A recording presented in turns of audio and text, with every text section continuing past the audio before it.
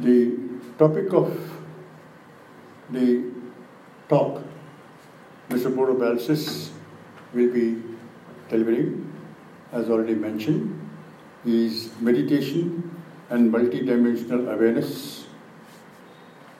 Before we go to the talk, I would like to present a few words of introduction of Mr. Bodo Balsis. Mr. Bodo Balsis has dedicated his life since late 1960 to understanding of the nature of consciousness and sharing his unique insights with others. He is a writer, a poet, an artist, a meditation teacher, and a healer. He has studied extensively across multiple fields of life. This includes esoteric science, meditation, healing, cosmology, Christianity, Buddhism, natural science, art, politics, and history. Truly multidimensional. In his writings and teaching, Mr. Bodo integrates his extensive intellectual study with many decades of meditative training and unique esoteric awareness. As a consequence, Mr. Bodo is unique in his ability to provide a highly integrated analysis of multiple and competing worldviews and philosophies of knowledge. His advanced esoteric knowledge and insight enables him to harmonize the multiple facets of life, providing a compelling argument for the innate unity of all things. Bodo has published multiple books. His first series, The Revelation, in 3 volumes, was concerned with providing insights into the fundamental esoteric subjects and specifically providing an esoteric understanding of the Christian Bible. His more recent books focus on providing new insights into Buddhism and particularly their alignment with esoteric science. Mr. Bodo also holds a science degree from University of Western Sydney.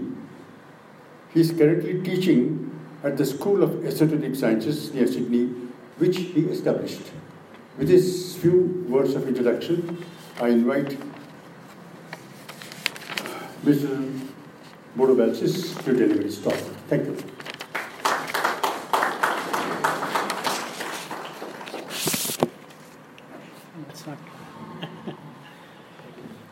Hello, thank you all for being here, and it was a good introduction.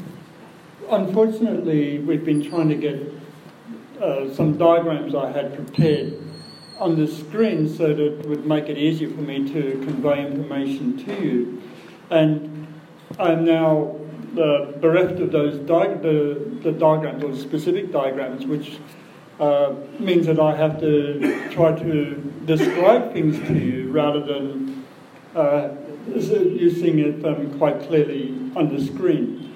Now, on top of the introduction, just my background, my way of thinking is basically Buddhistic. Most of my books are Buddhistic. My foundation, however, is the Theosophical Society. I was a member of the Theosophical Society back in about 1968, and the derivation of the esotericism of the Theosophical Society via also Alice Bailey's works and those of the Rorys, Helena Nicholas Rorys, plus, of course, every other offshoot to do with mythology, religion, various religions.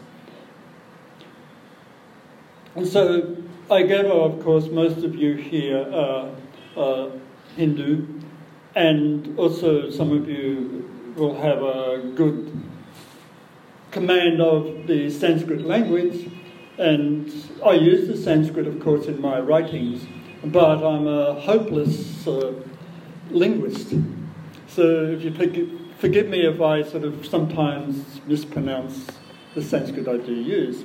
The Sanskrit also is, as I said, Buddhistic. It's my books. I've written 7 books on Buddhism, and they're quite esoteric Buddhism. And one of the things I've been working to do is try to integrate Buddhism with the Hindu philosophy. It's somewhat difficult in many ways because, of course, in the Hindu philosophy you have the concept of Atman, which is a permanent entity, aspect of Brahman. And with Buddhism, they have Nair Atman, which means no Atman, no permanent self or soul. And so that still is one of the main dividing aspects of the two religions. But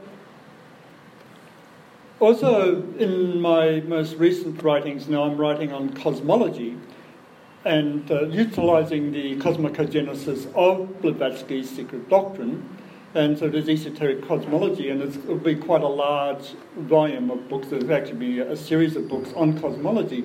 And for that, I need the Hindu Rig Veda, specifically the Advaita Vedanta, because Hinduism is very good when it comes to the creation of the universe, and Buddhism is very poor. And one can almost tear one's head out when one looks at the Buddhist system of cosmology. And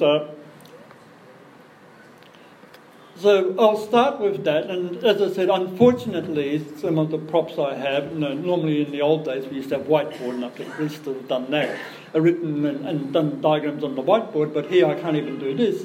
So, as I said, we'll have to describe, and I'll have to try to improvise a lot of the talk I would have given to you today. One of the things I've found in that interrelates Buddhism and Hinduism, which was quite a very pleasant surprise to me, comes from the Taittiriya Samhita of Krishna Yajurveda. And it states, the gods are mind-born, yoked to the mind, and have the blissful power of discrimination, dakshina, and are the children of discernment. Now, this is a very Buddhist statement. It's a Yogacharya concept also. Of course, the Yogacharya came long after this Rig Veda, this Yajur Veda was written. And with the Buddhist system, all is mind and emanates from mind and is resolved back into mind, to talk in terms of the Yogacharya system. And also, with regards to this, one of the distinctions that I used to think was between Buddhism and Hinduism was the concept of the Hindu deities. You know, Brahma, Vishnu, Shiva, and all the others, Ishvara. And Buddhism basically said, no, none of that.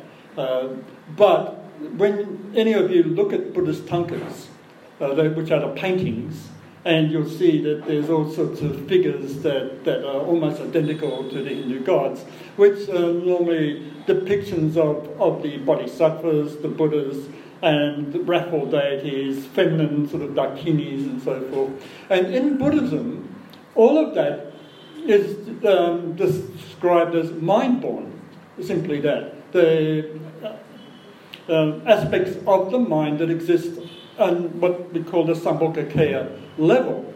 And in the diagram I would have had on the blackboard, you would have seen what I meant by the Sambhogakaya level, which is the higher mental plane. And when we go to, from the same Veda, and it says a bit later on, the world of gods is interwoven with that of human beings. And when you go think of the world of gods and the interweaving with human beings, and then you see that all is mind-born, or yoked to mind, then you can see here that the whole concept of meditation for the Hindu is, of course, this identification with some of the deities, or with Brahman, which is neuter, and it's very similar to the concept in Buddhism called shunyata, which is emptiness or spaciousness. So this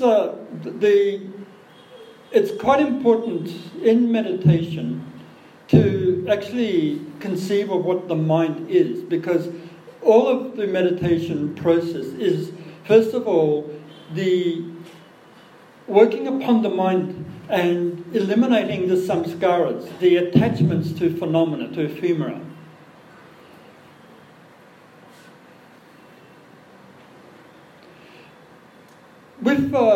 With the philosophy that I use, there are 7 planes of perception.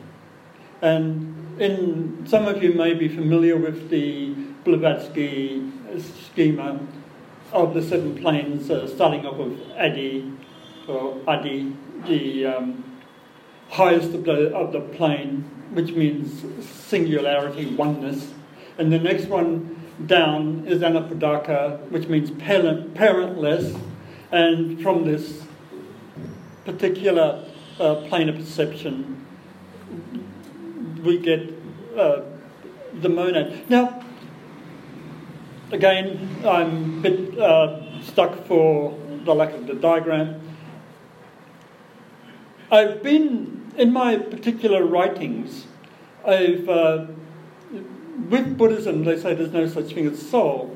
And when one actually looks at the Buddhist philosophy, you find, when he's directly asked, and normally in the teachings, his whole teachings is impermanence. And all of you understand impermanence. And when you attach to impermanence, impermanent things, transient things, and you attach to it, will cause suffering just simply by the nature of the fact it's impermanent. And that relates to sexual attachments and all the other things that most of us like and enjoy. And we continue the cycle of attachment and reattachment. So you go to pleasure, pain, suffering, suffering. And the Buddha said, this is the mechanism or the way out of this. Then he gave his Noble Eightfold Path, which the key, of course, all of that is meditation. Now, but when he was asked about whether there is a soul or not, or whether there is a God or not, directly asked, he remained silent. He refused to answer. And the reason why he refused to answer is because the true answer to this is somewhere in between the concept of permanence, which the Buddha absolutely shunned, and transience. And so in my writings on Buddhism, I point out that everything has a relative permanence. In the philosophy, you get the concept of Kashanti, the minute atomic sort of scale of things as modern physics of microseconds and things like that. What is the smallest possible unit to the whole concept of a cosmos, which at present the concept is that it's lived for say 15 billion years, and your thoughts are things, and they also have a permanence. They're all relative. Our lifespan has a permanence, and at the same time it's transient. Everything has a birth. It goes through a state of livingness, and then it dies. And the Hindu concept of the Trimurti, Shiva, the destroyer, and sometimes given also as the creator, Vishnu, the preserver, and then, first of all we go with Brahma, the creator. So you get the creator, Vishnu the preserver, and then Shiva the destroyer. So all of this creation of thoughts in meditation, preservation of the thought in meditation, the destruction of the thought in meditation is veiled in these 3 deities. And it doesn't really matter whether we're talking in terms of Hinduism or Buddhist symbolism. There's the concept of 3 gunas, is there. And within the three gunas, then you go to the Ida or Ida, Pingala, and Sushumna Nadis.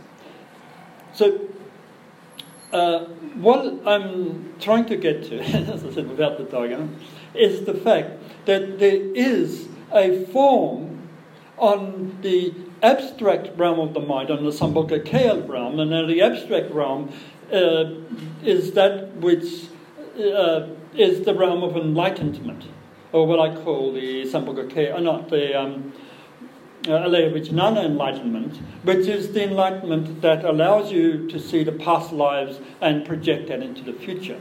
And this aspect of meditation, or a real aim at meditation at first, is to be able to see this stream, the continuity of consciousness.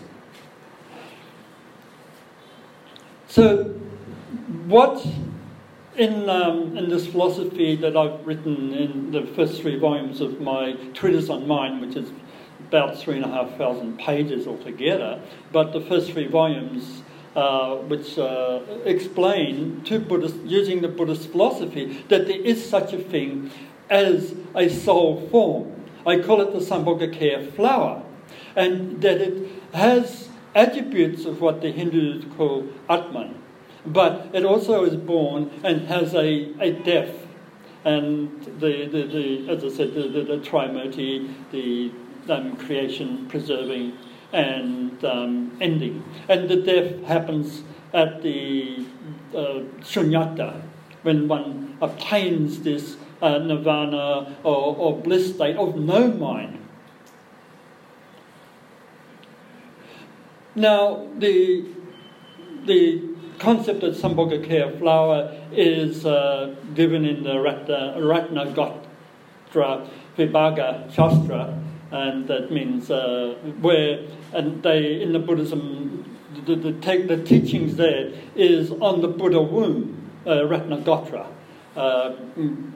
And so the Gotra means womb. And the Buddha womb in Buddhism is called the Tathagata Garbha.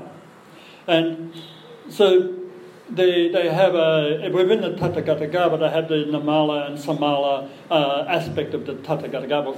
That which is defiled and that which is undefiled. And Buddhism cannot explain how the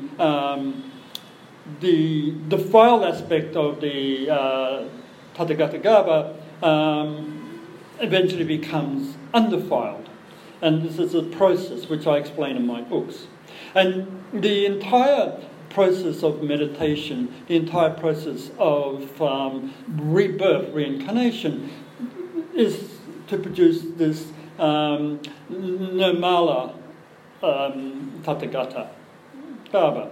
Now, this is the Buddha woman. In Buddhism, all beings become Buddhas. All beings will evolve to become Buddhas.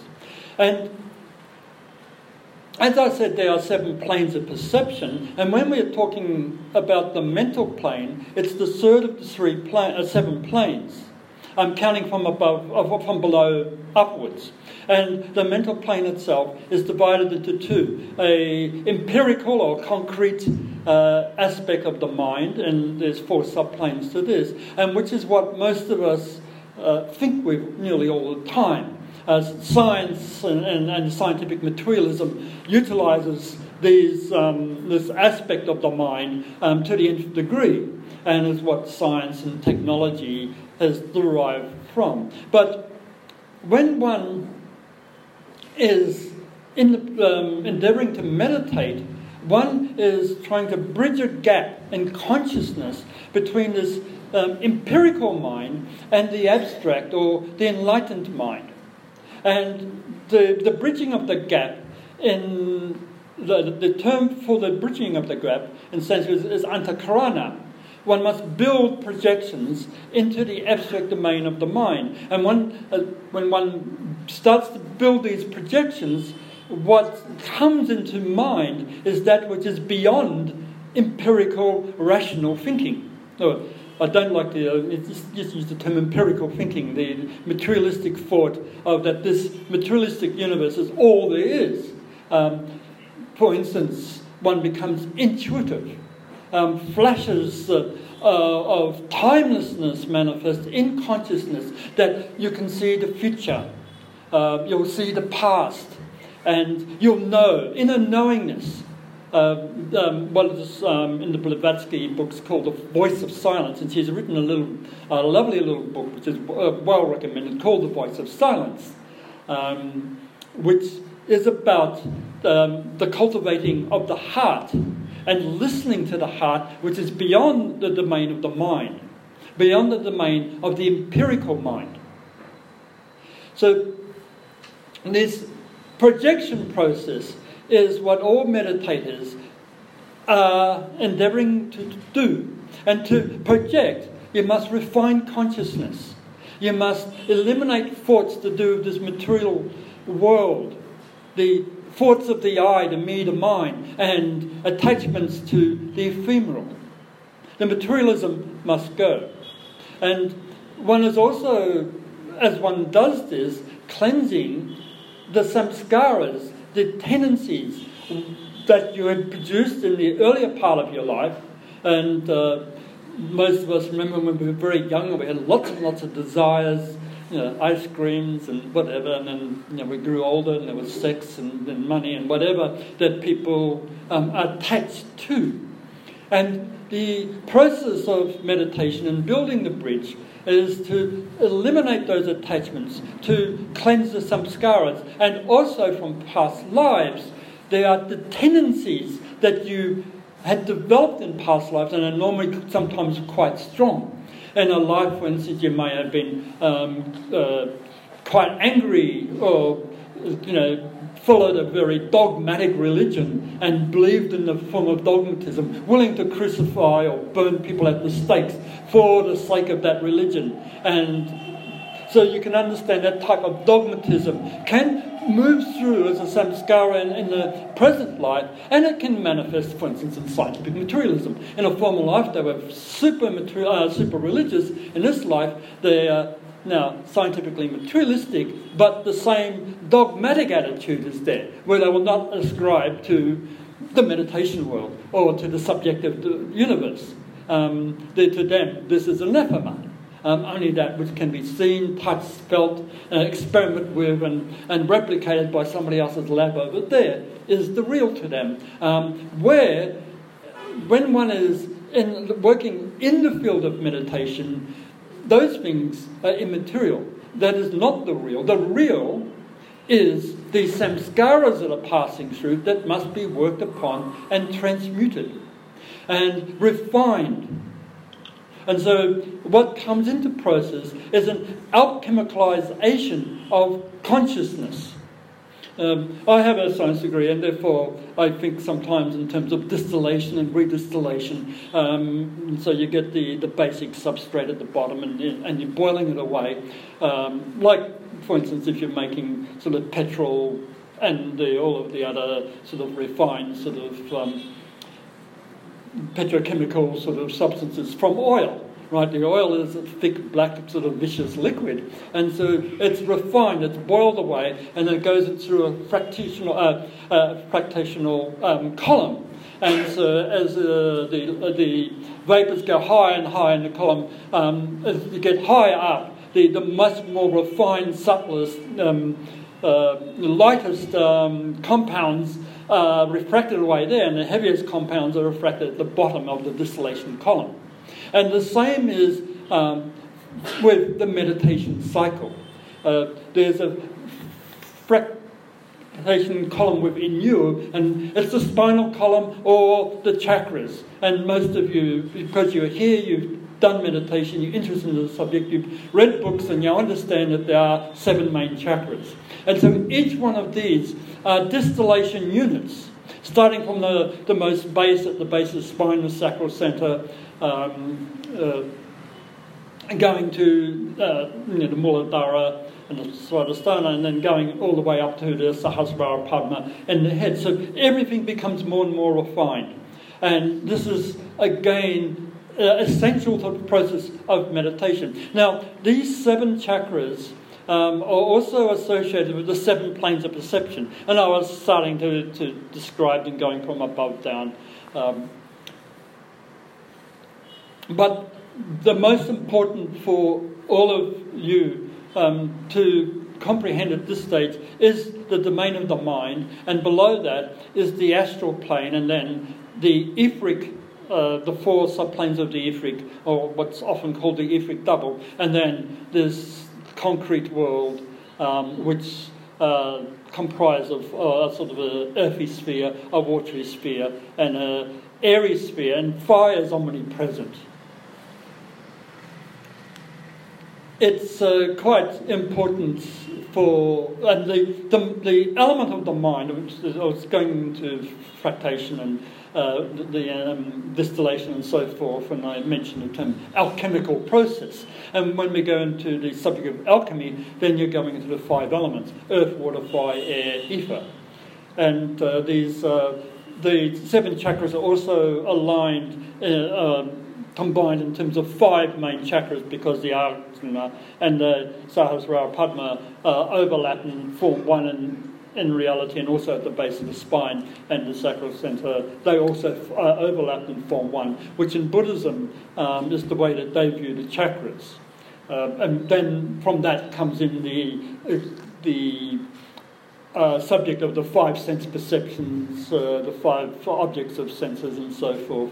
And then the higher derivation of that are the wisdoms of the 5 Dhyani Buddhas, which is the ultimate form of expression. So it's all got to do with distillation of consciousness, refinement, and then bridge building. The refinement process produces inevitably that bridge building. Now, so I mentioned before that though there are 7 subplanes to the domain of the mind, there's 3 abstract subplanes, and then there's 4 concrete. And I won't go into the qualities, I'll write about them in my books. Now, the abstract, 3 abstract subplanes, they have at the centre of them what I call the Sambhogakaya flower, which sometimes is called the soul in the esoteric books. The Christians like to use the term soul, but they don't know what it is. And it can be equated with Atman, but it's not the same, because this form, as I said, has a limited duration. The duration in symbolically is numerologically is given 777 incarnations. So it's a vast duration of time, but it has a birthing and an ending, whereas Atman does not. But there is another aspect of the human psyche, if you want, which in the theosophical and philosophical tradition that I come from, we call the monad. Monad meaning singular. And this exists on the second highest plane of perception. And this is a cosmic entity, and the soul form itself, the Sambhogakaya, is its vehicle, the same as each one of our personalities is the vehicle of the soul, or the Sambhogakaya flower, or the Tathagata Garbha, as the Buddhists will call it in their book, the Buddha womb. So this monadic form is more equable to what Hindus call Atman.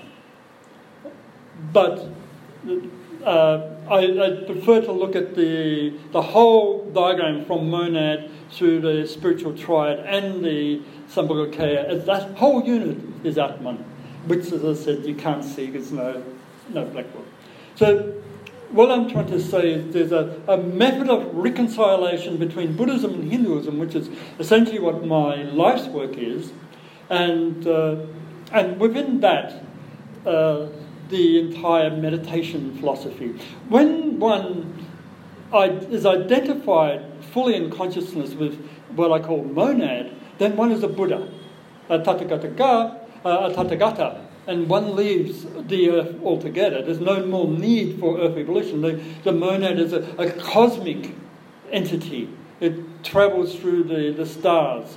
It was in existence before this earth was and will continue after this earth no longer is. And because it's the Buddha itself, the Buddha mind.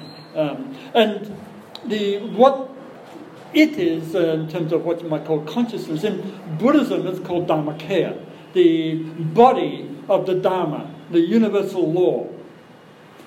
But this is quite a vast step ahead of what I'm describing when one is just going through the distillation of consciousness to refine it, and until one gets into the abstract portion of the mind. In the Buddhist philosophy, the pure mind is just called the clear light of mind. And it's like crystalline light. There's no mentation, no thought forms. And but when it looks, so it's pristine cognition or pristine consciousness.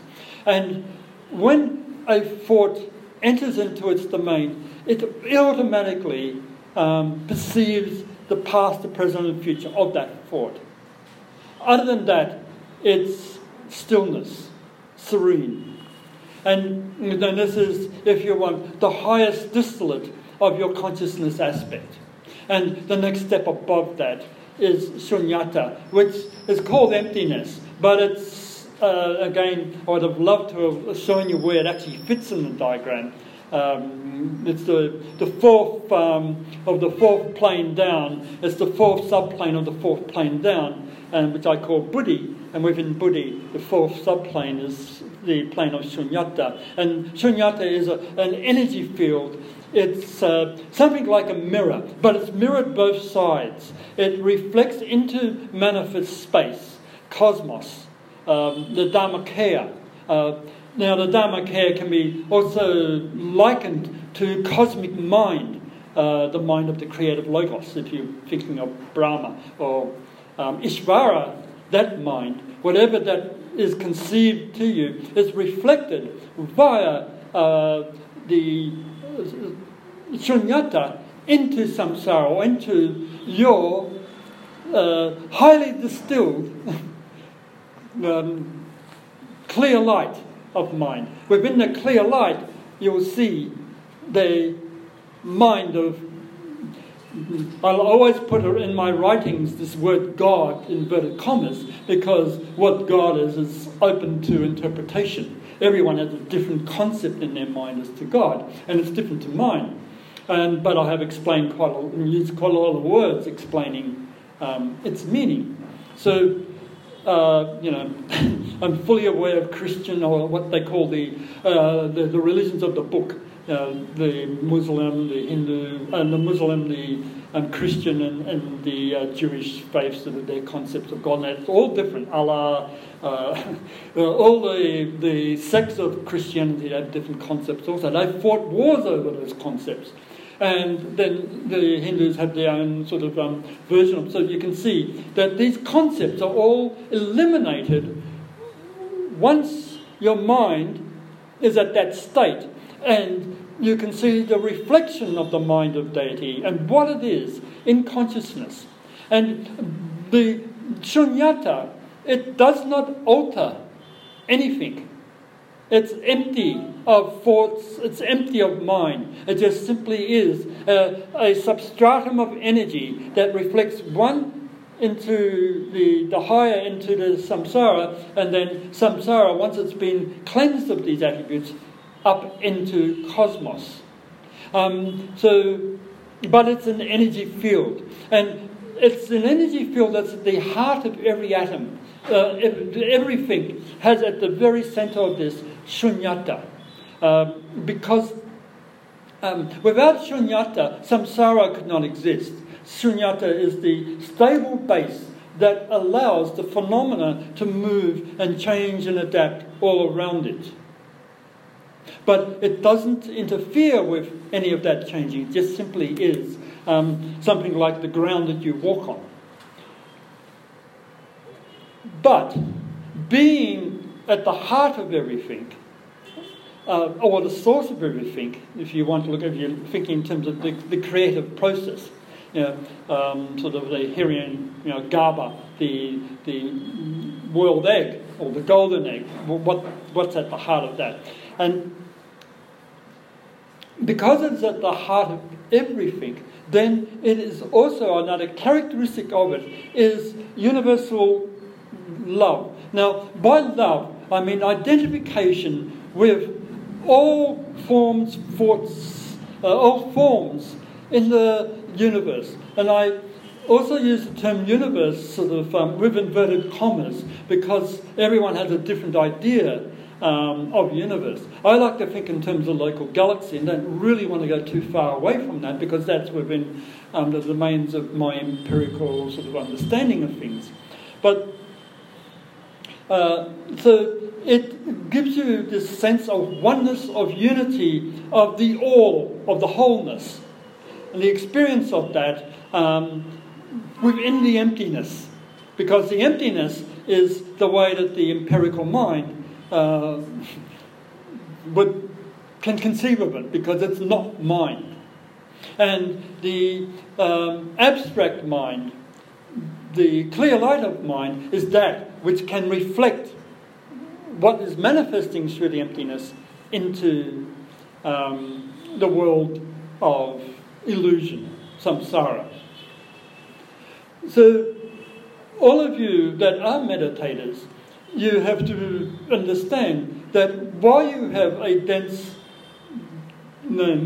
concrete mind, you haven't yet undergone the distillation process that is needed, because all of your precepts in the religious scriptures, and it doesn't really matter which scripture you're using, whether it's Hindu or Buddhist or the Yoga Sutta of Patanjali or, say, my Nyingma sort of background sort of teachings, it's all got to do with refinement. You go through stages, the various yoga stages, from Hatha Yoga to Raja, to Bhakti Yoga, to Raja Yoga, to Jnana Yoga, Kundalini Yoga.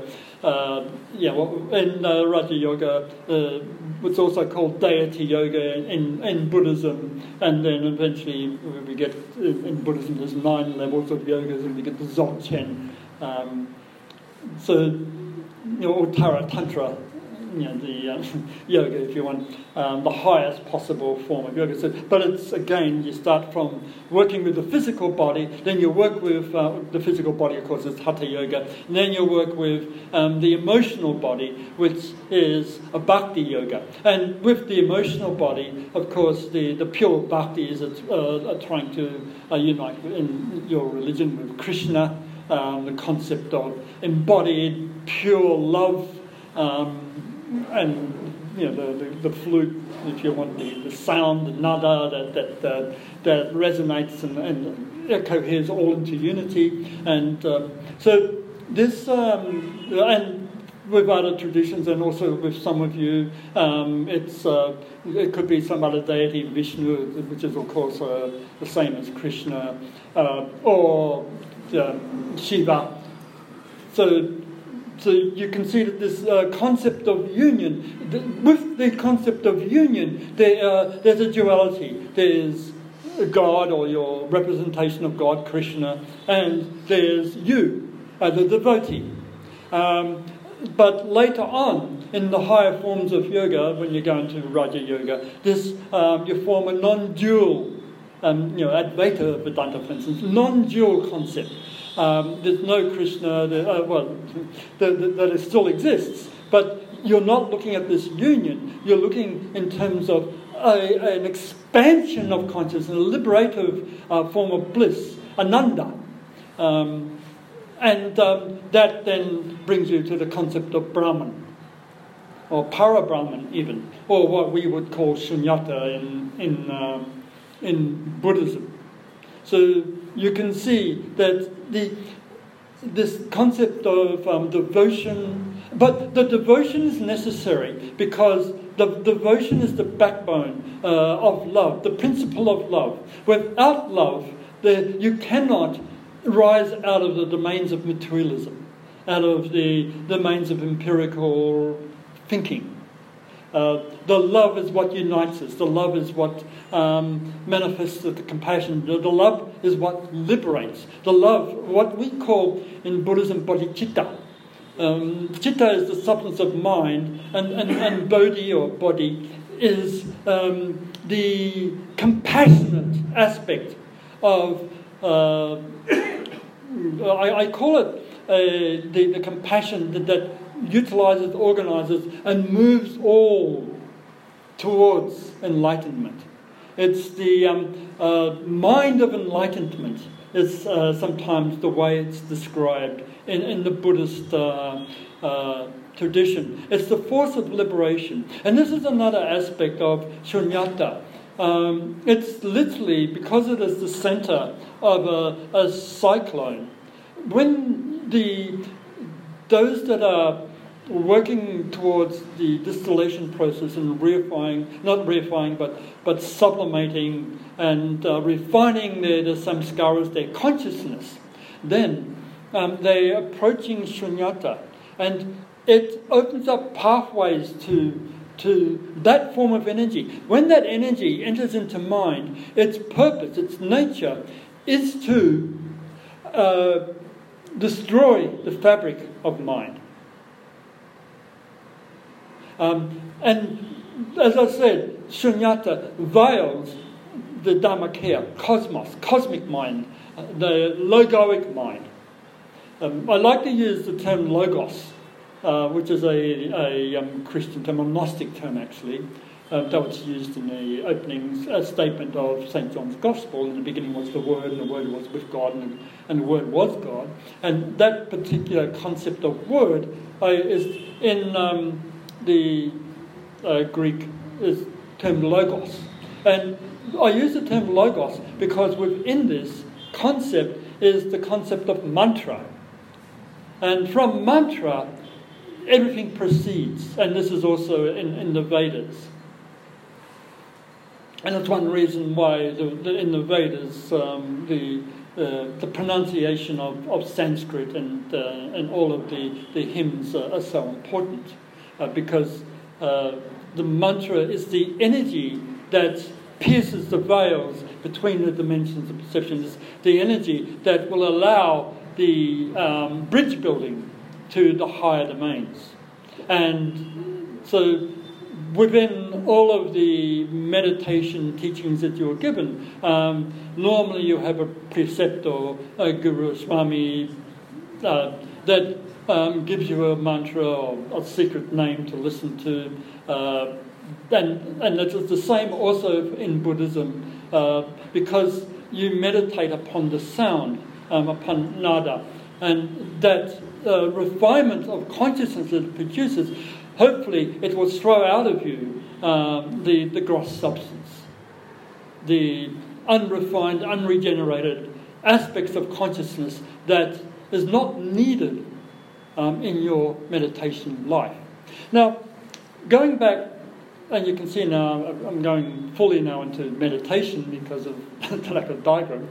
Going now back to some samskaras, as I pointed out, when you understand karma, and I've written a book on karma called Karma and the Rebirth of Consciousness, and my other books, The Treatise of Mind, goes into the mechanism of karma and what it is, and actually quite detailed, because that is not explained in either Buddhism or Hinduism, but my book's showing this mechanism. And so people just believe that there's such a thing as karma, and because it's a belief system until they understand the mechanism.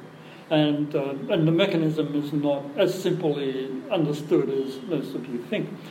Anyway, I've written a book on the subject, and I've extended it to explain the mechanism in my later books. But what I'm trying to point out here is the entire rebirth process.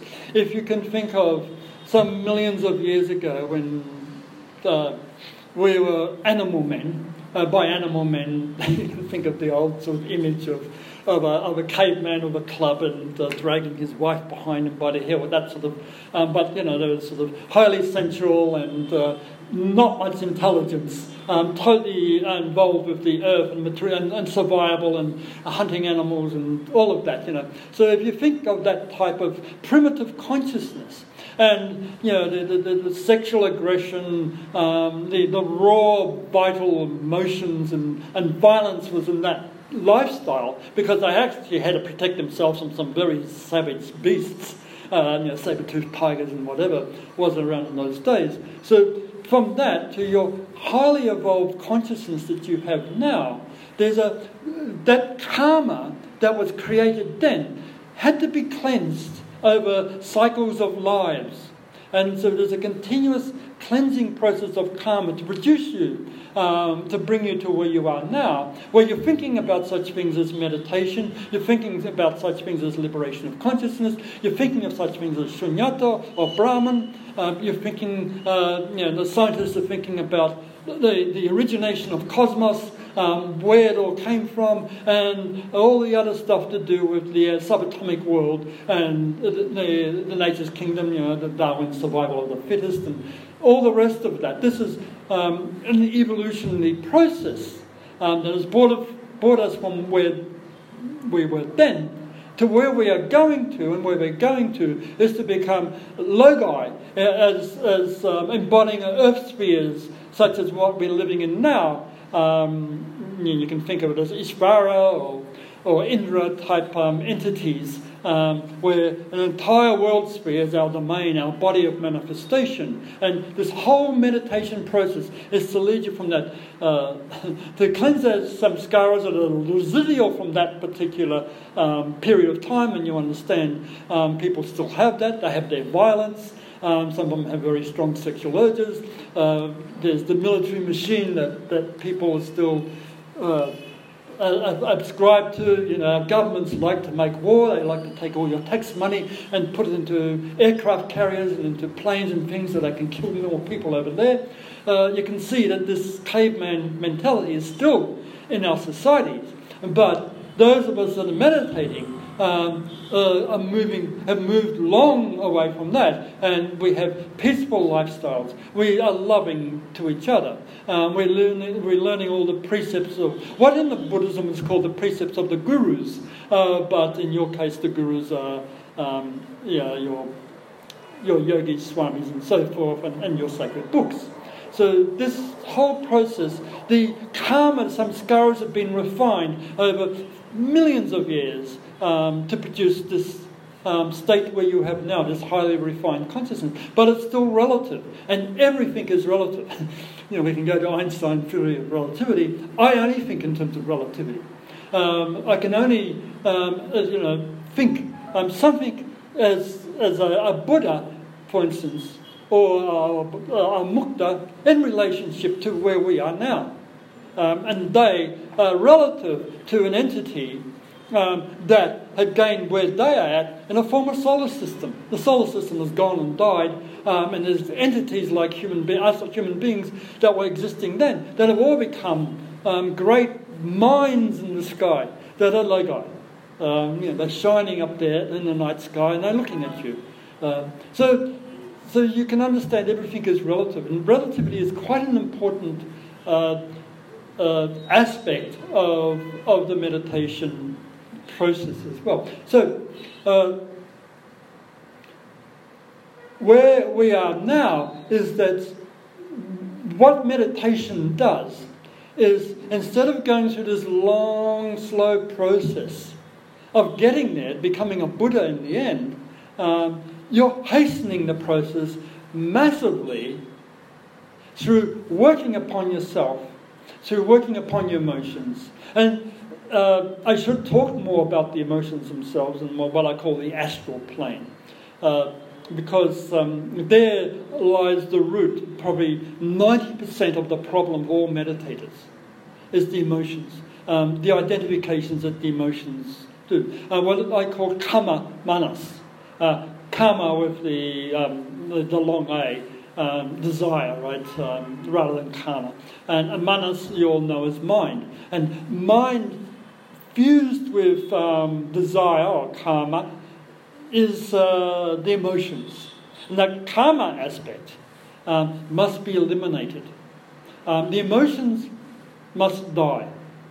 And then that produces a state where the clear light of mind is possible, not distorted by emotional perturbations.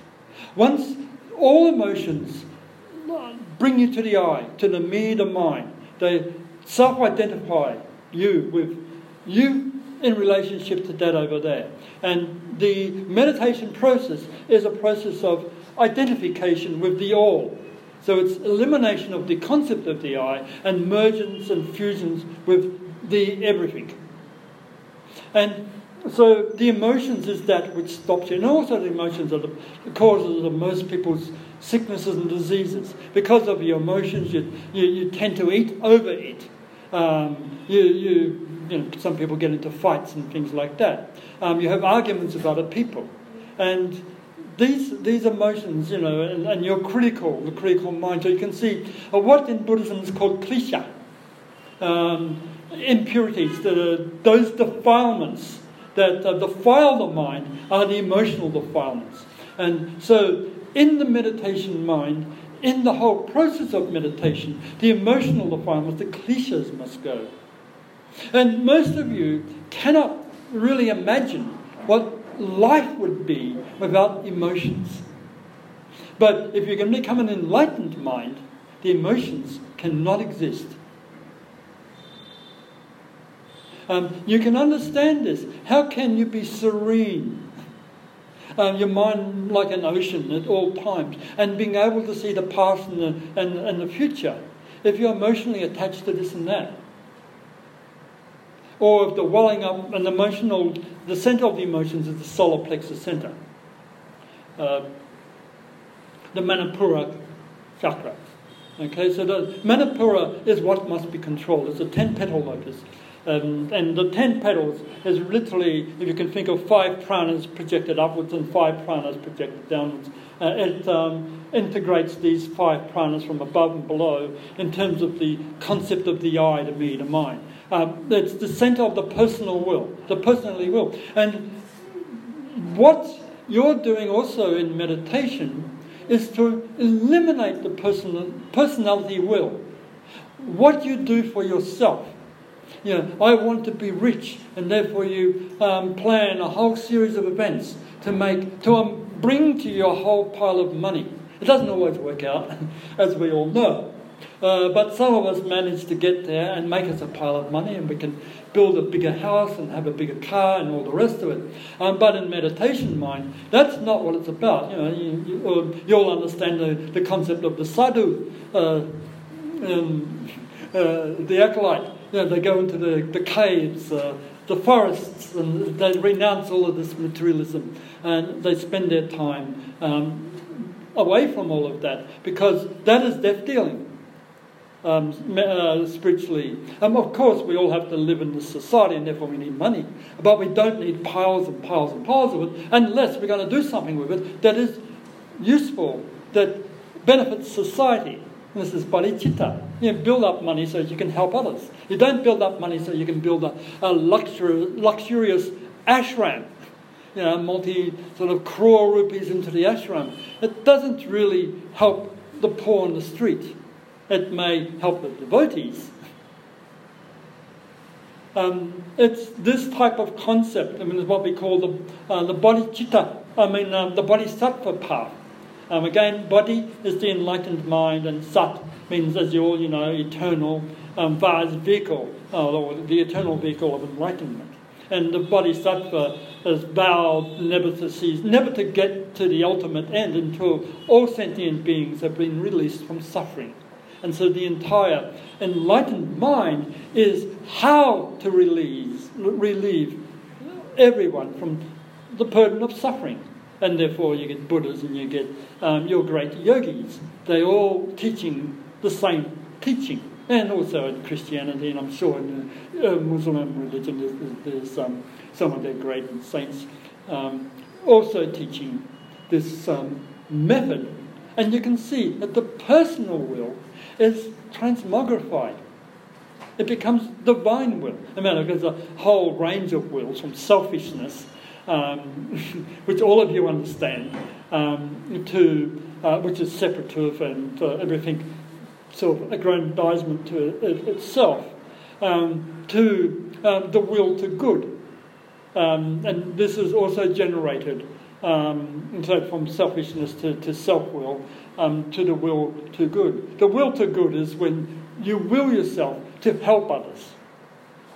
And then that later becomes the will of love, which I also translate as bodhicitta. The compassionate consciousness then becomes automatic, innate, spontaneous, and every fibre of your being is liberative. And because we are group conscious, and meditation, and most of you that think of meditation, think of yourself. It's your enlightenment that you're trying to produce, that you're trying to induce. But when you're actually on the path of enlightenment, it's not your enlightenment, it's the enlightenment of the entire group of what you are part of, and you find them in time and space. They've incarnated all over the world in some cases, that are travelling the same rate path as you. And that integration with the group, with the all, because it becomes more and more breaking of the boundaries of self-limitation, that is what an enlightened mind is thinking of. And therefore you get, anyone can tell me when to stop, and therefore you get the great yogis amongst you that have sacrificed themselves for the group. And the group are those disciples that come to them. It doesn't really matter whether it's a Ramakrishna or Yogananda or Milarepa.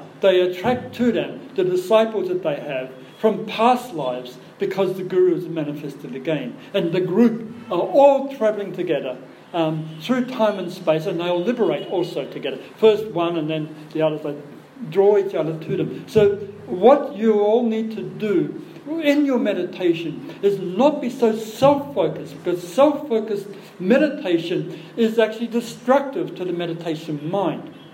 You produce certain types, and you can easily produce certain types of phenomena, psychic phenomena, which is also called siddhi. That leads you into the dialogue of black magic versus white magic. There's two types of siddhis, and it's another vast subject.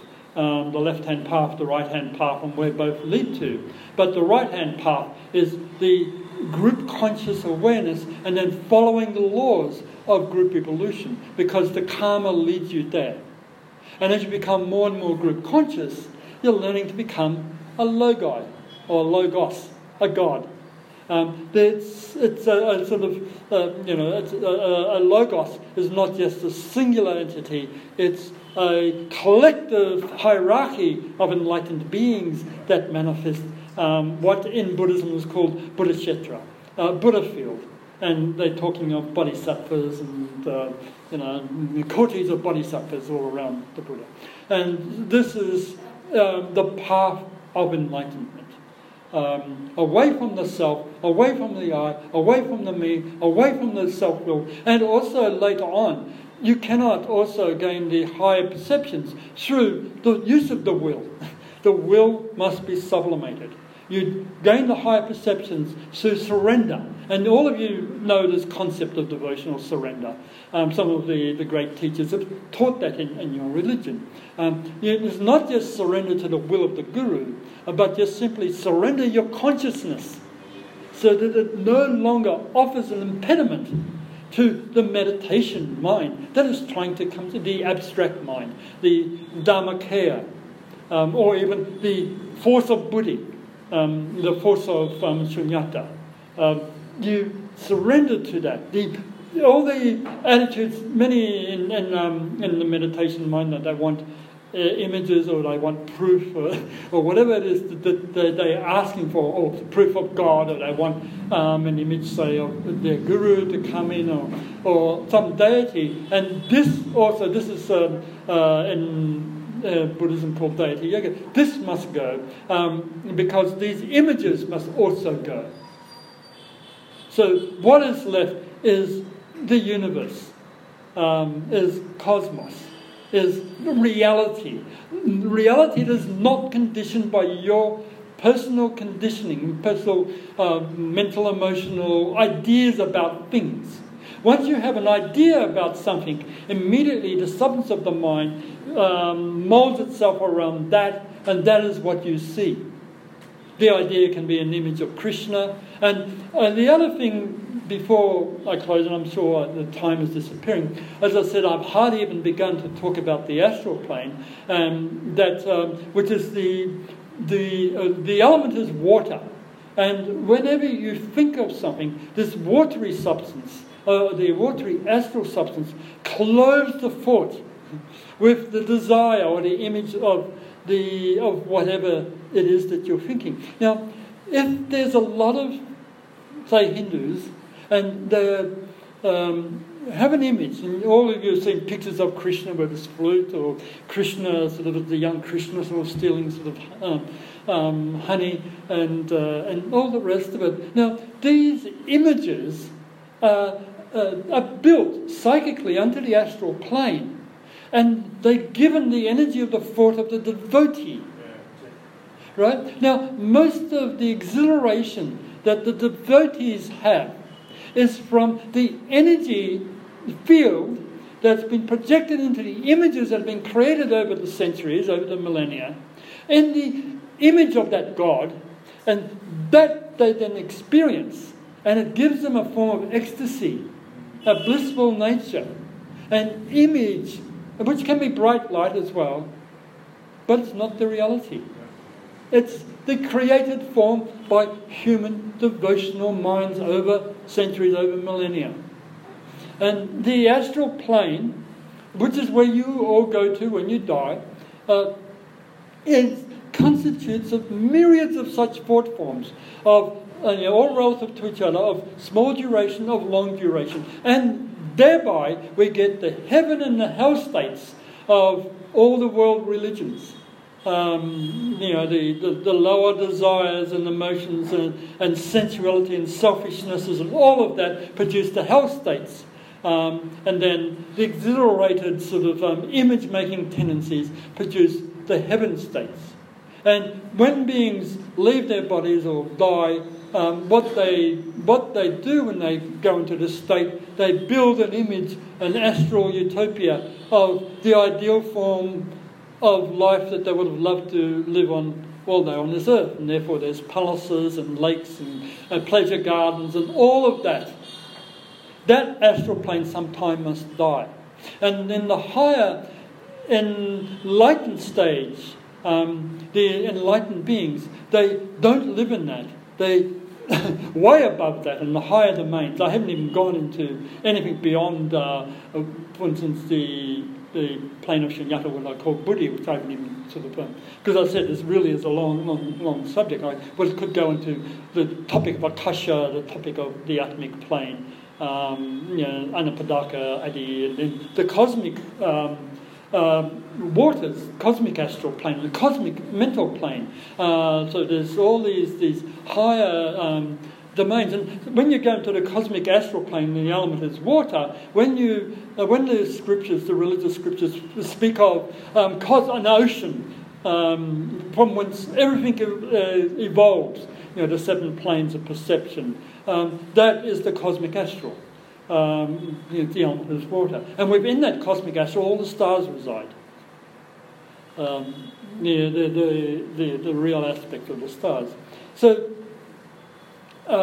you can see that the meditation world, which you are entering into when you begin the quest for self-discovery, will eventually lead you into cosmos.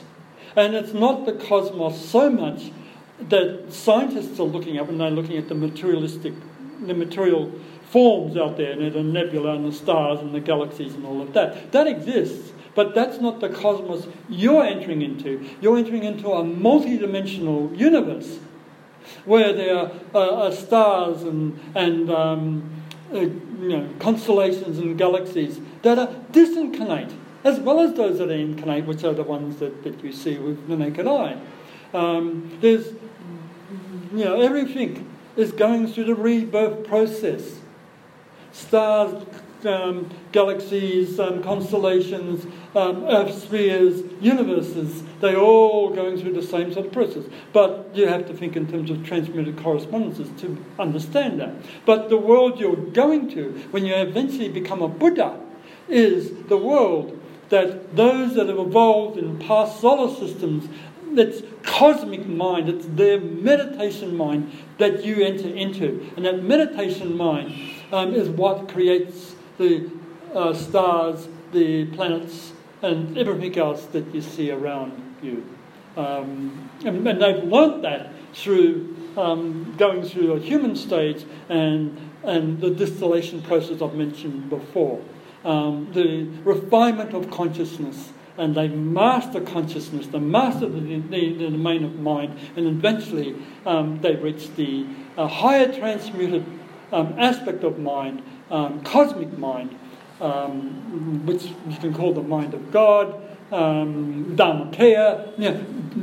All the religions lose the ability to describe these higher domains. Mahata, we can use terminology, but we can only sort of think of them in terms of transmitted correspondences. You think of the plane of mind, the aspects of your own mind, and then you think in terms of what that would relate when it's translated into cosmos, where all the stars and all the rest of it is an aspect of that.